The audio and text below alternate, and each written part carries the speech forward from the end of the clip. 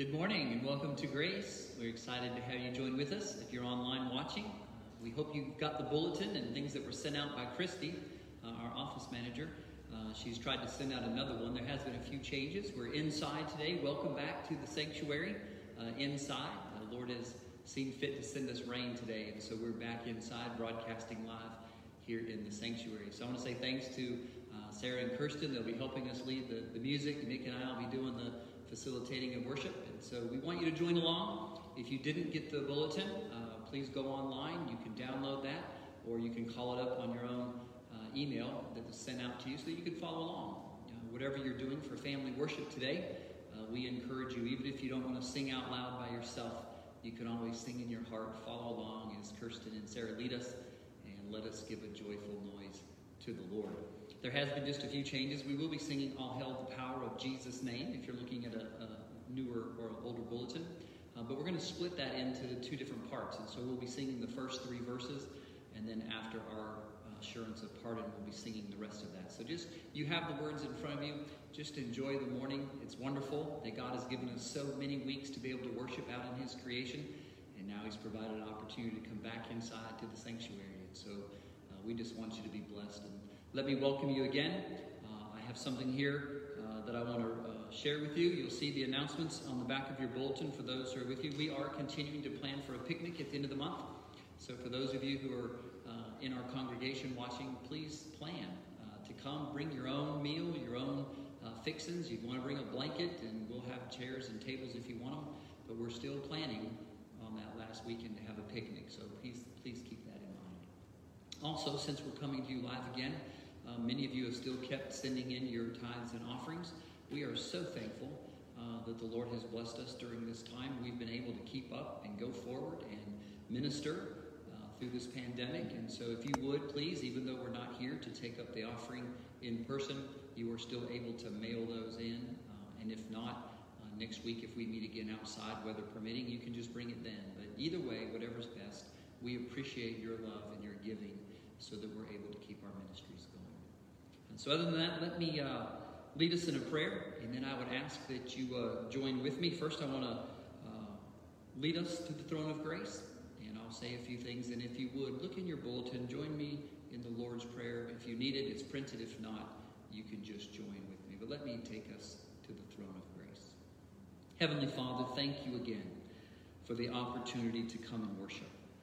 Father, we have opportunity, whether it was outside for the weeks enjoying creation, or whether it's inside in the wonder of your building that you've given us. Father, we are just so blessed that we have been given opportunity to worship, that we can still come in obedience, that we can still come and praise you. Lord, it's hard to imagine that we would go weeks without coming into your presence, without coming to see you, and without coming to hear your word. Lord, I'm so prayerful for those around the world who are unable to do that. That, Lord, you would provide opportunities for them, that they would be drawn to you, that they would be nourished by your word, that they would be strengthened by the body. Lord, it's our prayer here this morning that you would allow us to set all things aside. Father, in each of our homes that are watching this morning, that, Lord, you would allow there to be a time of peace and tranquility, that they could set aside just a moment to be able to listen, to sing, and to pray. That, Lord, you would be able to explain to a world that you'll come to their home. Father, I'm reminded in John when you tell us that if we would open our hearts, you and your Father would come and dine with us. And so, Lord, we open our homes. Come and dine with us. Teach us, lead our children, and help us become better servants. Father, it's not because we deserve it. We've not earned it. But, Lord, it's because you've graced us and you've blessed us. Father, even so that when we gather, you teach us how we can pray together, knowing that your will will be done. And so, Father, we come together as a body, praying as you taught us, saying, Our Father, which art in heaven, hallowed be thy name. Thy kingdom come, thy will be done, on earth as it is in heaven. Give us this day our daily bread, and forgive us our debts, as we forgive our debtors. And lead us not into temptation, but deliver us from evil. For thine is the kingdom, and the power, and the glory forever. Amen. Before we sing together, All Hail the Power, let me call us to worship. It comes from Psalm 66, verses 1 to 4. Let me read that for you. It says, "Make a joyful noise unto God, all ye lands. Sing forth the honor of his name. Make his praise glorious. Say unto God, how terrible art thou in thy works. Through the greatness of thy power shall thine enemies submit themselves unto thee. All the earth shall worship thee, and shall sing unto thee. They shall sing to thy name. Praise the Lord." We have the privilege this morning of confessing our common faith together by using the words of the Nicene Creed, which are printed for you in the bulletin. So I ask you, Christian, what do you believe? I believe in one God, the Father Almighty, maker of heaven and earth, and of all things visible and invisible, and in one Lord Jesus Christ, the only begotten Son of God, begotten of the Father before all worlds, God of God, light of light, very God of very God, begotten, not made, being of one substance with the Father, by whom all things were made, who for us men and for our salvation came down from heaven, and was incarnate by the Holy Spirit of the Virgin Mary, and was made man, and was crucified also for us under Pontius Pilate. He suffered and was buried, and the third day he rose again, according to the Scriptures, and ascended into heaven, and sits on the right hand of the Father. And he shall come again with glory to judge the living and the dead, whose kingdom shall have no end. And I believe in the Holy Spirit, the Lord and giver of life, who proceeds from the Father and the Son, who with the Father and the Son together is worshipped and glorified, who spoke by the prophets. And I believe in one holy Catholic and apostolic church. I acknowledge one baptism for the remission of sins, and I look for the resurrection of the dead and the life of the world to come. Amen. Now, as we have confessed our faith, now we have the privilege to confess our sins to the Lord. So I will read, and you can pray along in your hearts with me. This is from Psalm 79. Remember not, O God, the sins of long ago. In tender mercy visit us, distressed and humbled low. O Lord, our Savior, help and glorify your name. Deliver us from all our sins and take away our shame. In your compassion hear your prisoner's plaintive sigh, and in the greatness of your power save those about to die. Then safe within your fold we will exalt your name. Our thankful hearts with songs of joy your goodness will proclaim. Amen. Again, we have the confidence as we confess our sins to the Lord, he hears us and he forgives. Now hear the assurance of pardon from Romans 8.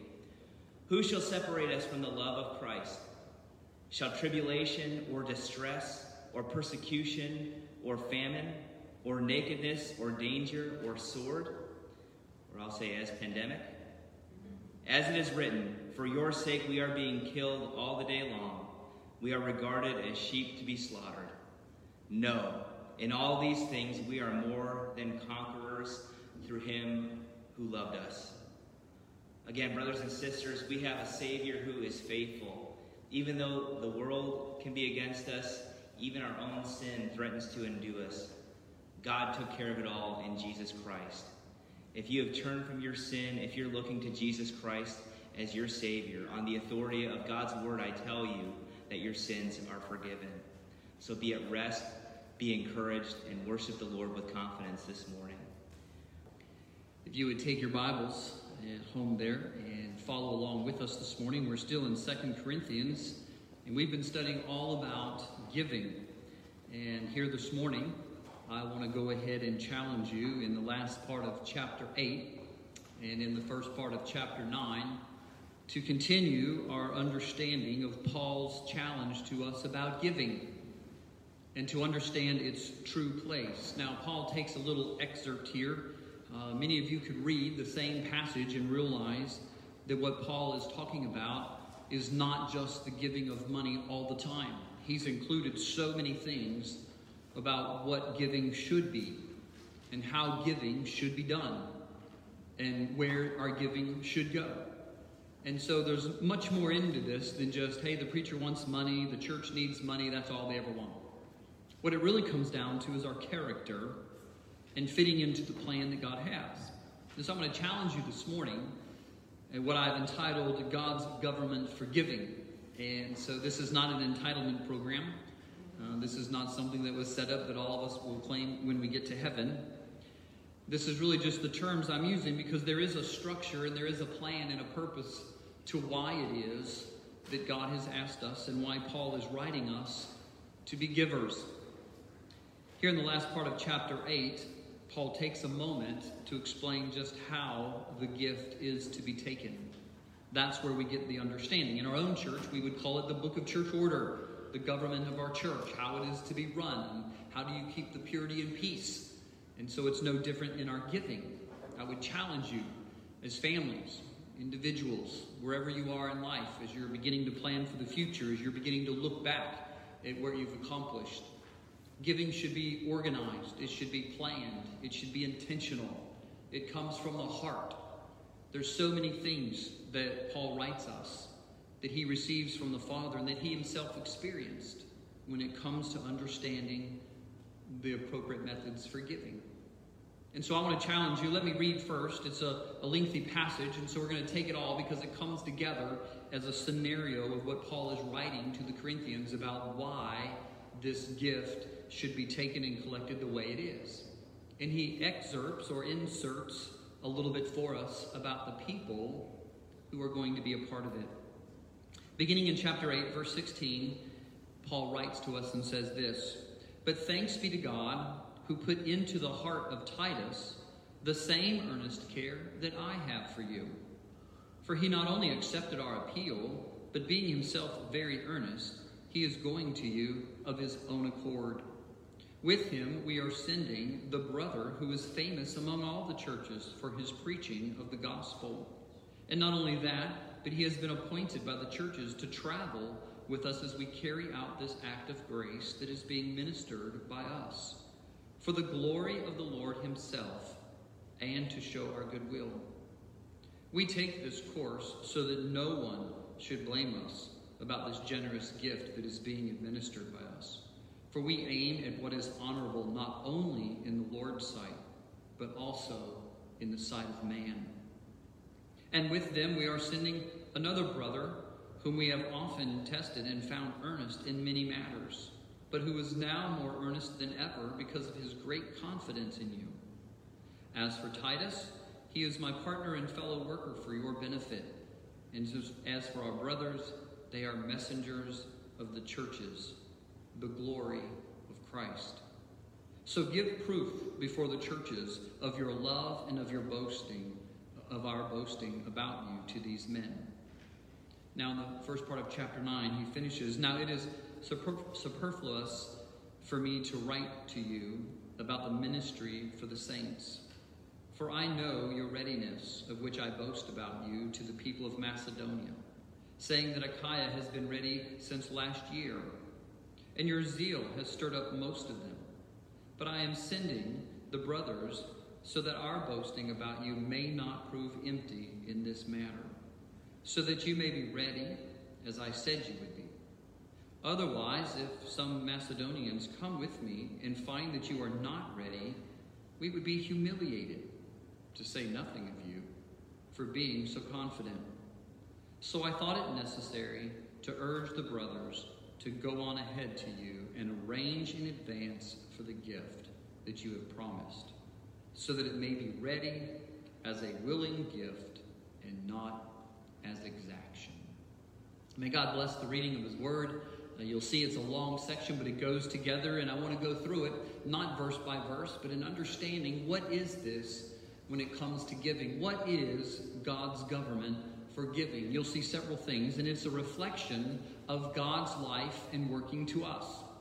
Our giving, as we have learned in the past several weeks, is a reflection of our character and understanding of what has been given to us. We're giving out of what has been an overflowing gift in our own lives.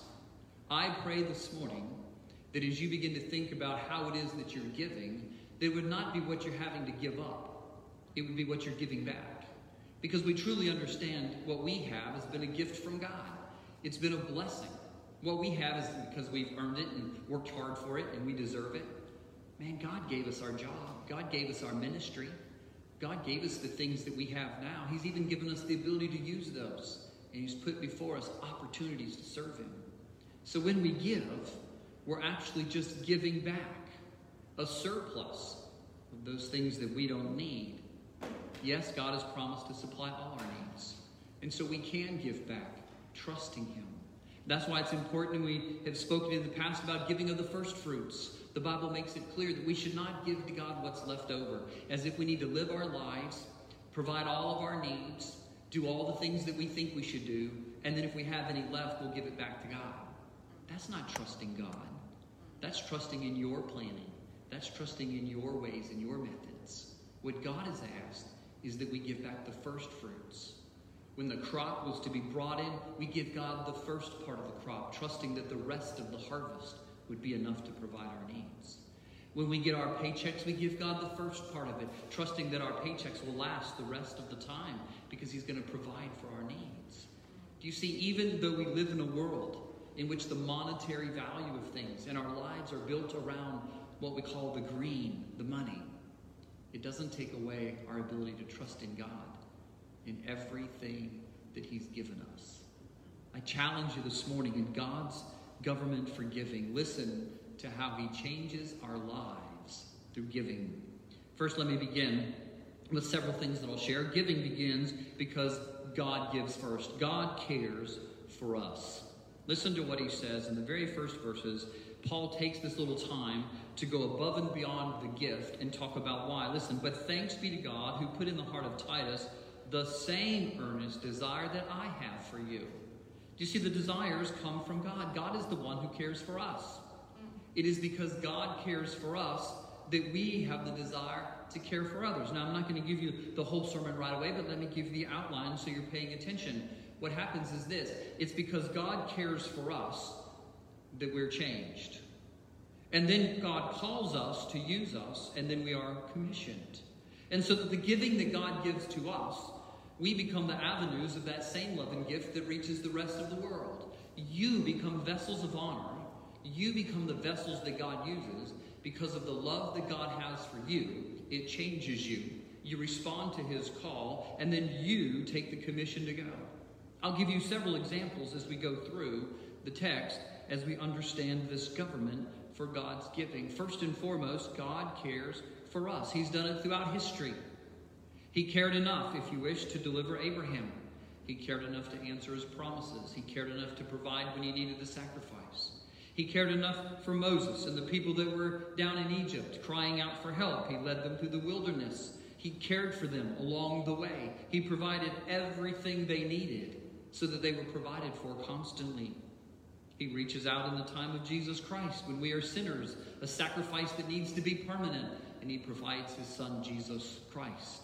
He cares for us. He loves us so much that He would give His only begotten Son, that whosoever believes in Him would not perish but have what? Everlasting or eternal life. You see, it's because God cares for us that it starts the whole process or understanding of giving. We are givers because we have first received. And because God cares for us, and because God has given to us, we now realize that our lives have been changed. Do you see, once God begins to care for you and provide for you, we can't help but to be changed. If you haven't been changed by the gracious gift of God, I encourage you this morning to open your hearts and minds and to reconsider what it is that God has given you.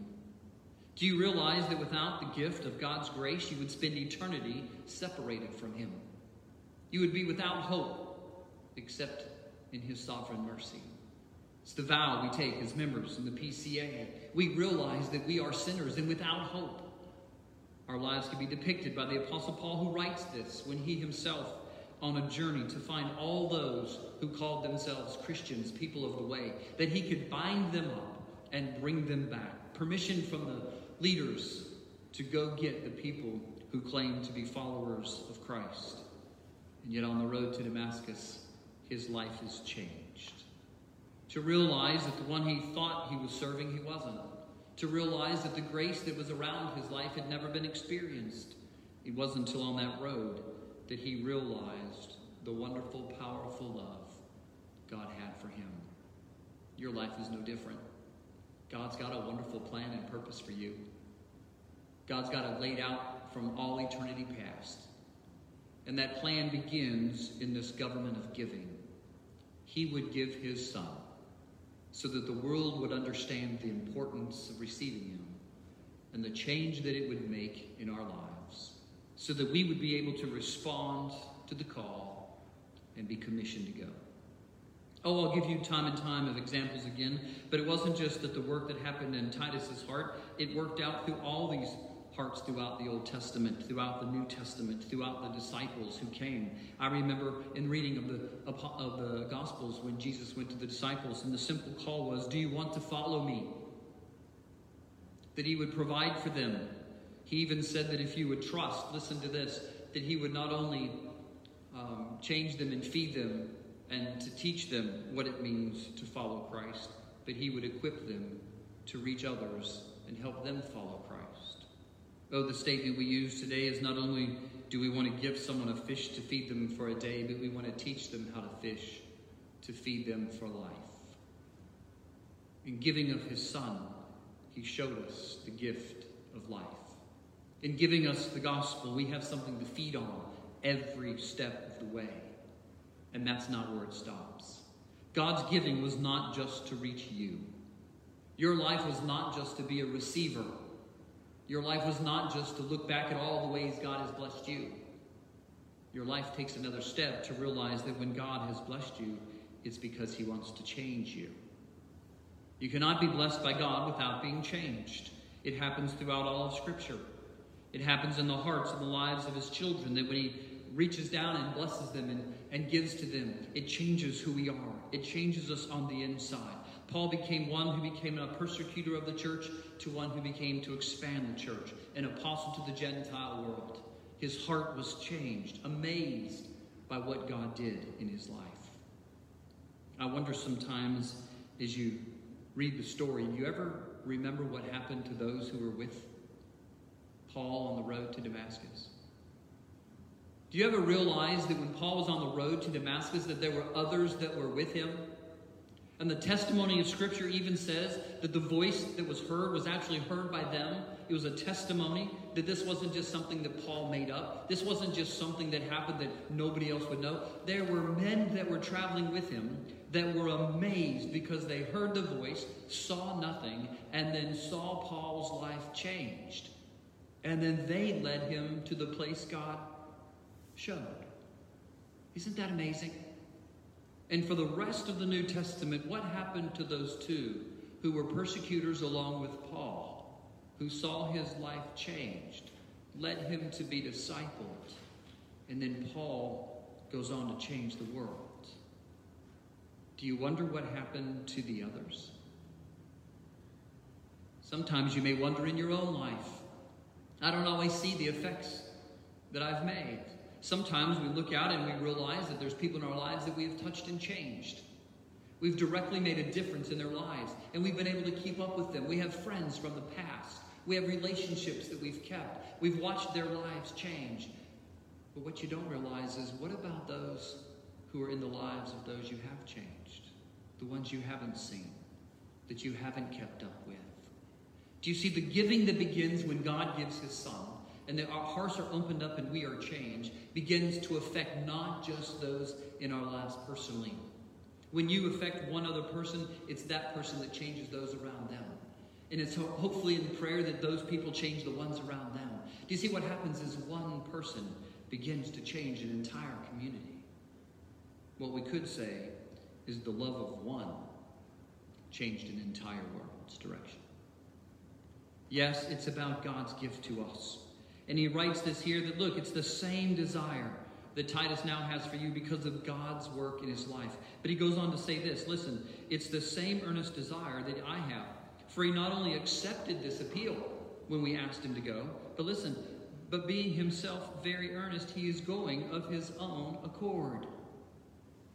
He's not being forced. The giving that takes place in the government of God is because God has willingly given his Son. Jesus has willingly came. He has willingly given his life and suffered and died. And the Holy Spirit has willingly come to call us to repentance, conviction of the truth. It's amazing that when God begins to work and transform us, it changes us from the inside. And we begin to willingly want to do the same thing God has done. And just as God has given us his very best, it now becomes a part of our lives that we would want to give our very best. Oh, the change that takes place in our life is because now we realize that the one who has laid down his life for us now calls us to lay down our lives for the brethren. I'm going to read to you quickly from 1 John.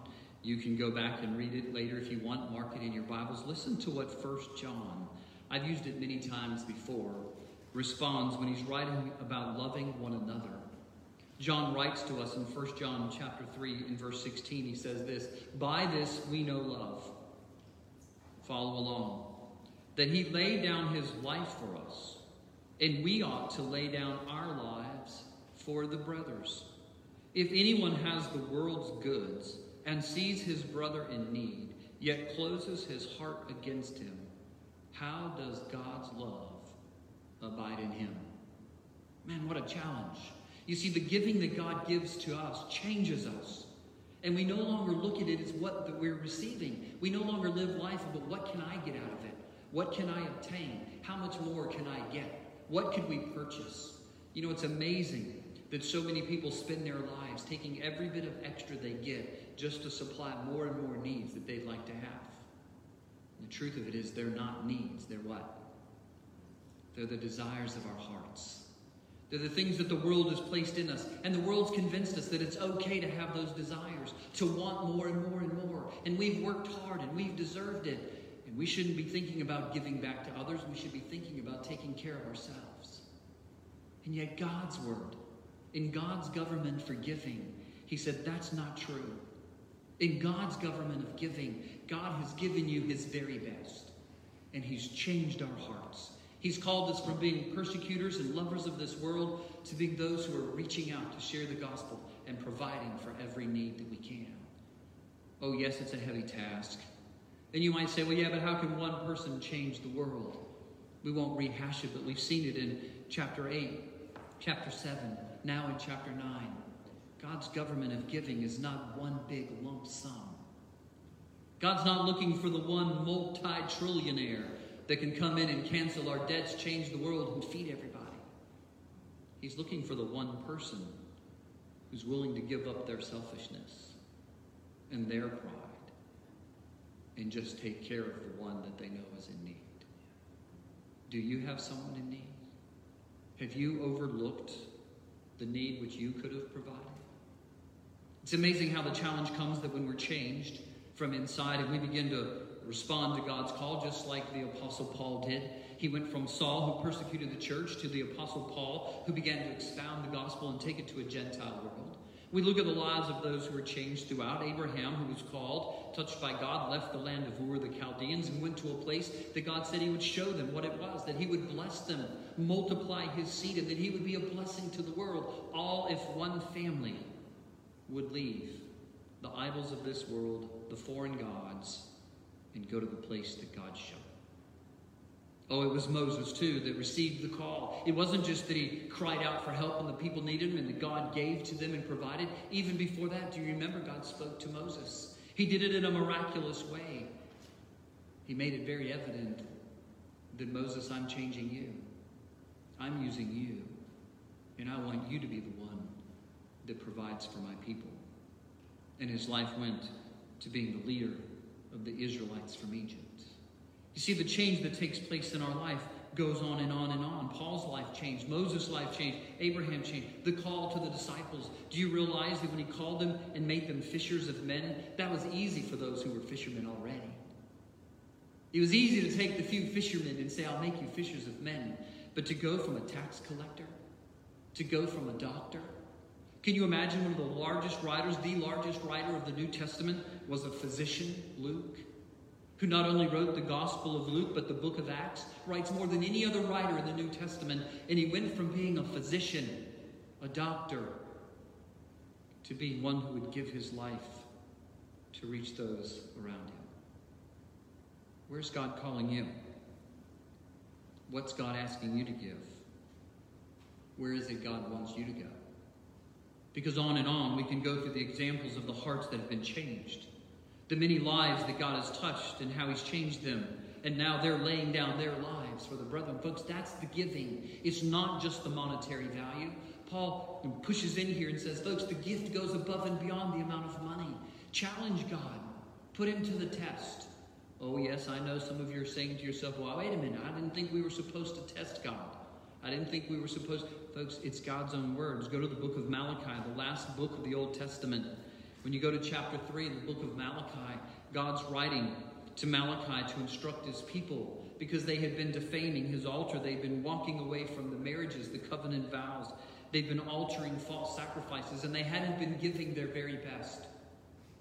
And he writes to Malachi in one area, and he says, you know what's wrong? You're robbing God. You're robbing God. When you're hoarding things for yourself, keeping up with society, in all of its new gadgets so that you can be apart for the reasons of fun, imagine how much of that could have gone to the simple things to help those in need. Oh, we live in homes where I was even asked this past week for our kids going to school, do you have any way or avenue for your children to be on the internet? The next question was asked, how many avenues do you have? Do you have a phone? Do you have a laptop? Do you have two phones? Or maybe you have a phone for everyone in your family. And then you have a laptop, or maybe an iPad, or a tablet. And maybe you have the desktop or the tower. You even have the Roku TV that plugs in so that you can go directly. You down. Folks, how many gadgets do we need that's enough? And just how much of those were the things we obtained by overlooking the needs of others? Are you robbing God because you're not giving what you could? See, this is what he says in Malachi. He said, For I, the Lord, do not change. Therefore you, O children of Jacob, are not consumed. From the days of your fathers you have turned aside from my statutes, and you have not kept them. Return to me, and I will return to you, says the Lord of hosts. But you say, well, how shall we return? Will a man rob God? Yet you are robbing me. Listen to what he says. How are we robbing you, God? He says this, in your tithes and your contributions. You're cursed with a curse, for you're robbing me, the whole nation of you. Bring the full tithe into the storehouse, that there may be food in my house. And listen to this, and thereby put me to the test, says the Lord of hosts. Put me first. Bring me the whole tithe. Bring me the contributions that belong to me, and see if I will not open the windows of heaven for you and pour down for you a blessing until there is no more need. Isn't that amazing? That God's own promise to us is that one of the reasons we have need is because we do give, but we don't give the whole amount. We do contribute, but we don't contribute what we really could. We take all that we have and we give just a portion back because that's really all that God needs, right? He could save the world on his own. He doesn't need our money. But what we don't realize is that in God's government for giving, God gave everything to us. He gave his only begotten Son. He gave his very best. He gave it all to the point of death. He held nothing back. And he changed us. He changed us from being sinners bound for hell to being sinners saved by grace. And now through his grace, we're able to give as he gave. And as he blesses us, he challenges us. I put the challenge before you. He doesn't say that if you'll just give God his contributions and that you'll put him first, that he'll supply all your wants. He doesn't say that you can keep up with the Joneses. He doesn't say that you can keep up with all your friends. He says this, put me first. Bring me what is all mine. Give me the entirety of what I'm asking of you, and see that I don't take care of every need you have. Oh, that's a fair trade. We spoke last week about what's a good trade when it comes to the kingdom of God. Let me ask you this. Do you want to strive your whole life having your wants and desires, wondering when your needs will ever be fulfilled? Or would you rather give up a few of the desires today and trust that you'll never have a need? Those are God's words, not mine. I'm not proclaiming a prosperity gospel. I'm not trying to say that if you'll give, God will give back to you, pressed down, overflowing, all kinds of cash. I'm saying that your needs will be cared for.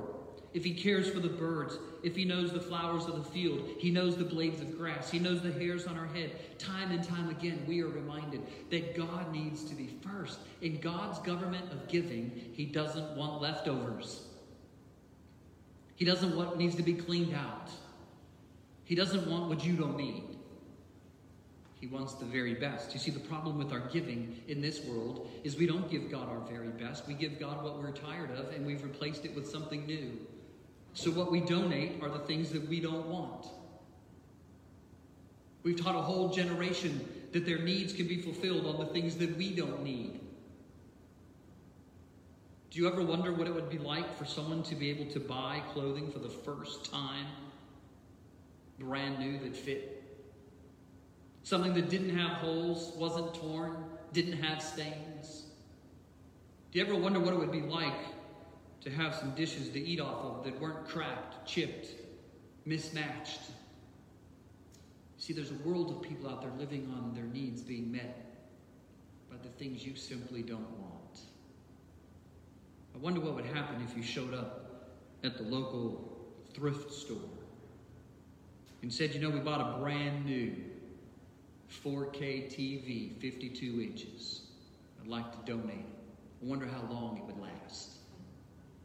I wonder what it would be like if you bought a brand new Hyundai Excel and realized that your old one was just as good. And so rather than giving one that someone would have to fix up and pay to have ready, which they don't have the money, you gave them a brand new vehicle. I wonder how many of you went through your closets and gave away the clothes that you no longer liked, no longer fit, and no longer desired, as if somebody else would. Or how many said, you know, I can still wear these. Let me go buy some new ones for someone else. See, it's different in God's government of giving. The challenge before us is not to be like this world. The challenge before us is to be changed. It's to see that God does provide our needs. To know that our happiness and our joy is not tied to the things of this world. We do not have to find our peace with God in the things of this world. There is a peace that passes all understanding. It surpasses the mindsets of this world. It surpasses the hearts that have never been changed. It's the understanding that God's government of giving is that he promises to meet every one of our needs. Maybe you're struggling. Maybe you're frustrated. Maybe it just doesn't seem to be working. Maybe it's time to say it's because we haven't been giving God our best. We're simply giving to God like others. The one way to find out whether you're giving your best is to find out what others are giving. Because if you can just compare yourself to someone else, you can always raise the standard to be better than someone else. But if you're going to compare yourself, use the standard that God gives. And God gave his only begotten Son. Wow. I guess we can't measure up.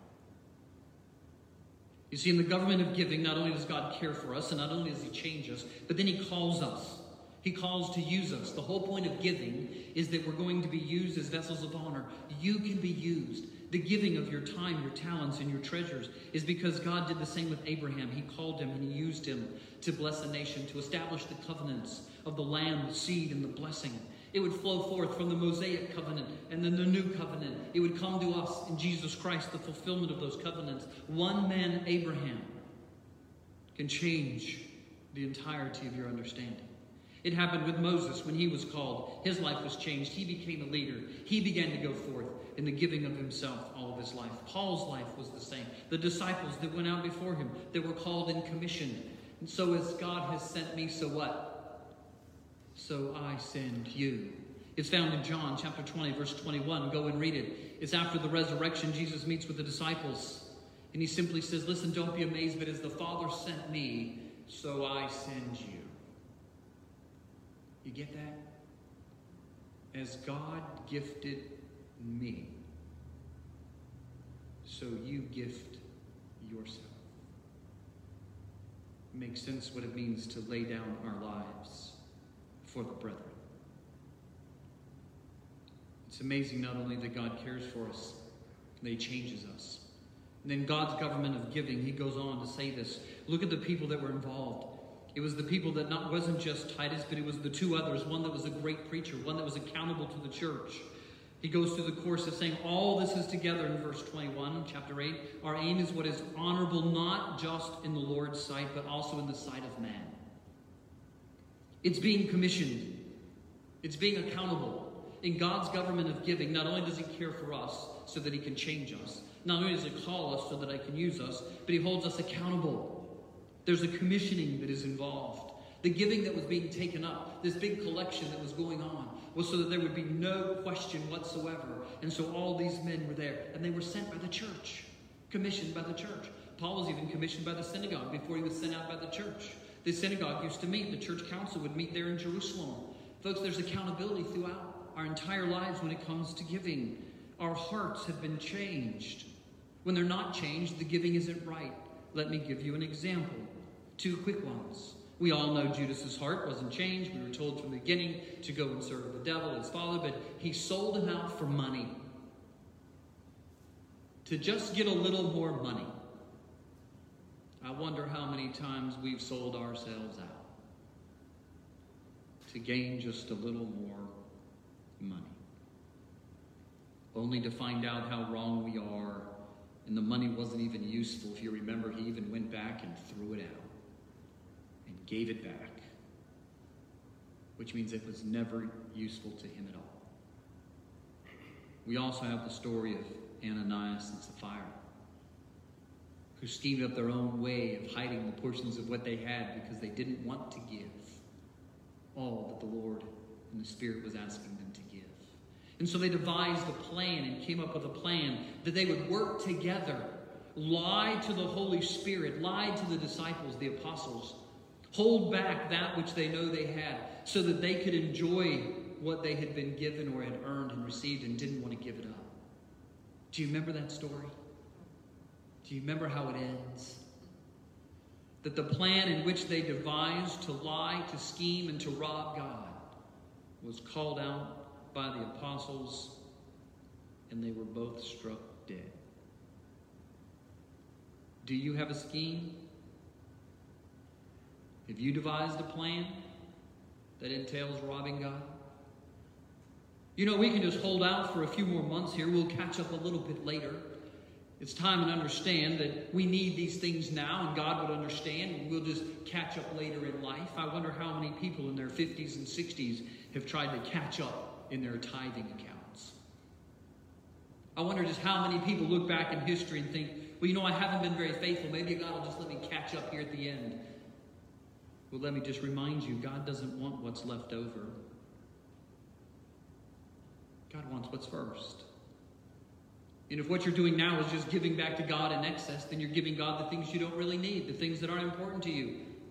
You're again trusting in your own provisions. You see, sin just haunts us time and time. In the God's government of giving, it begins on giving him the first. It begins on saying that our lives have been changed. God cares for us, he changes us, and now he's called me to be an example of being one who does it right.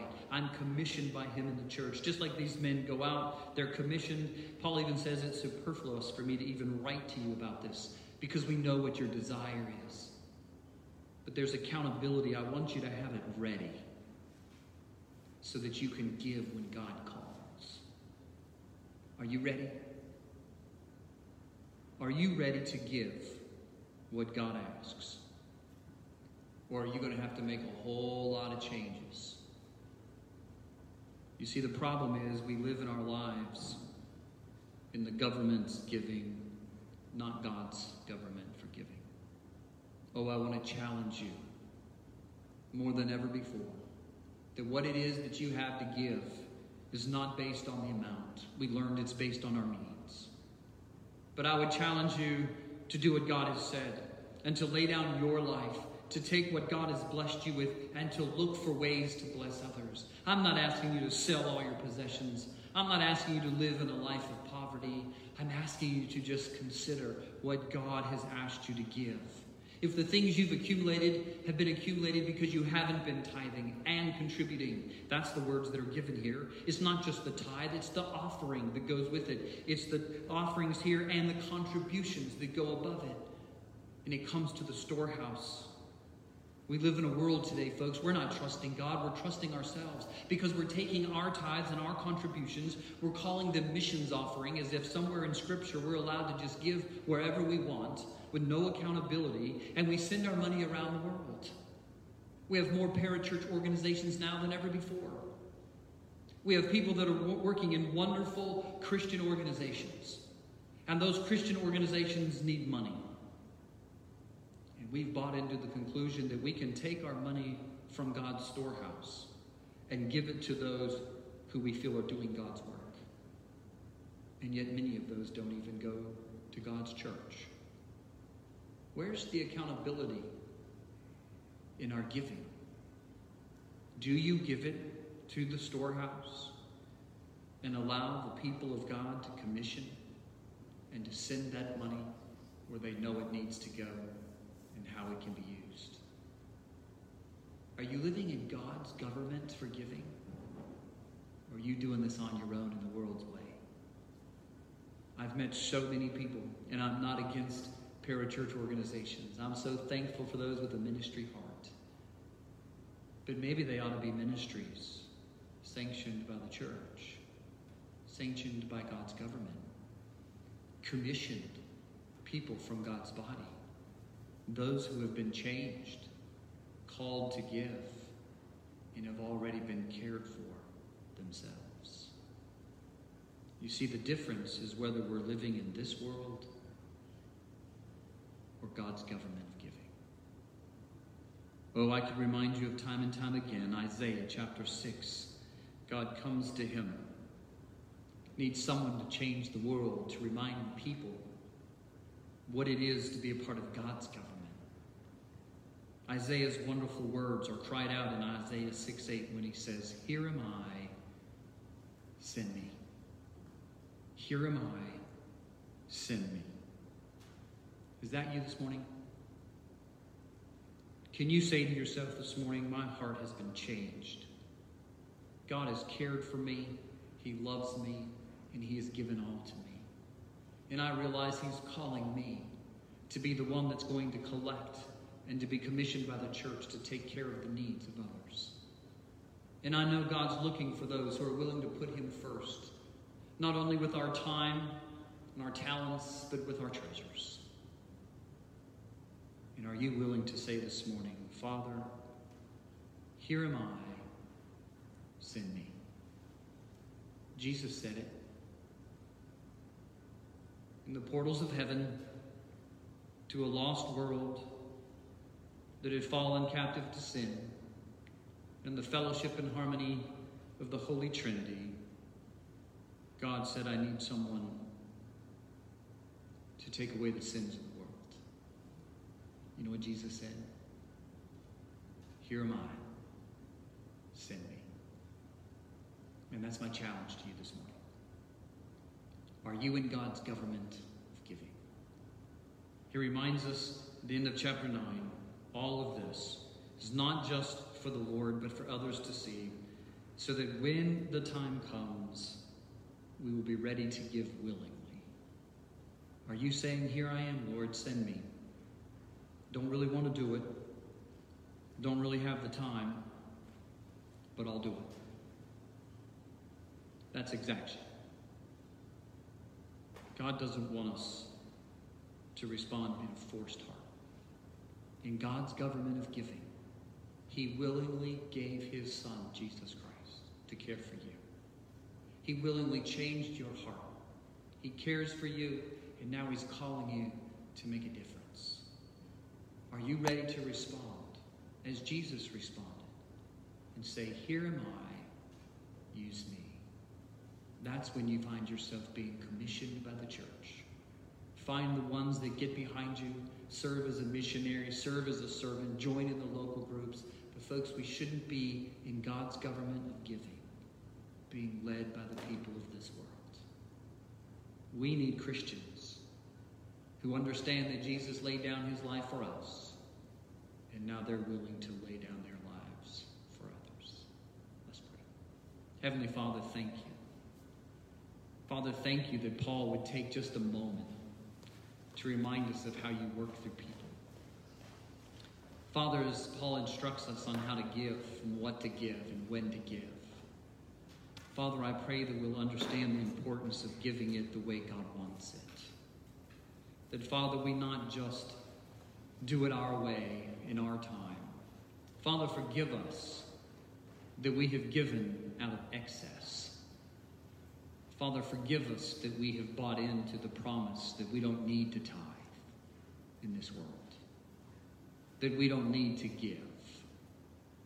That others need to take care of themselves. Father, I'm amazed that you are the one, through your Son Jesus Christ, that said the poor would always be with us.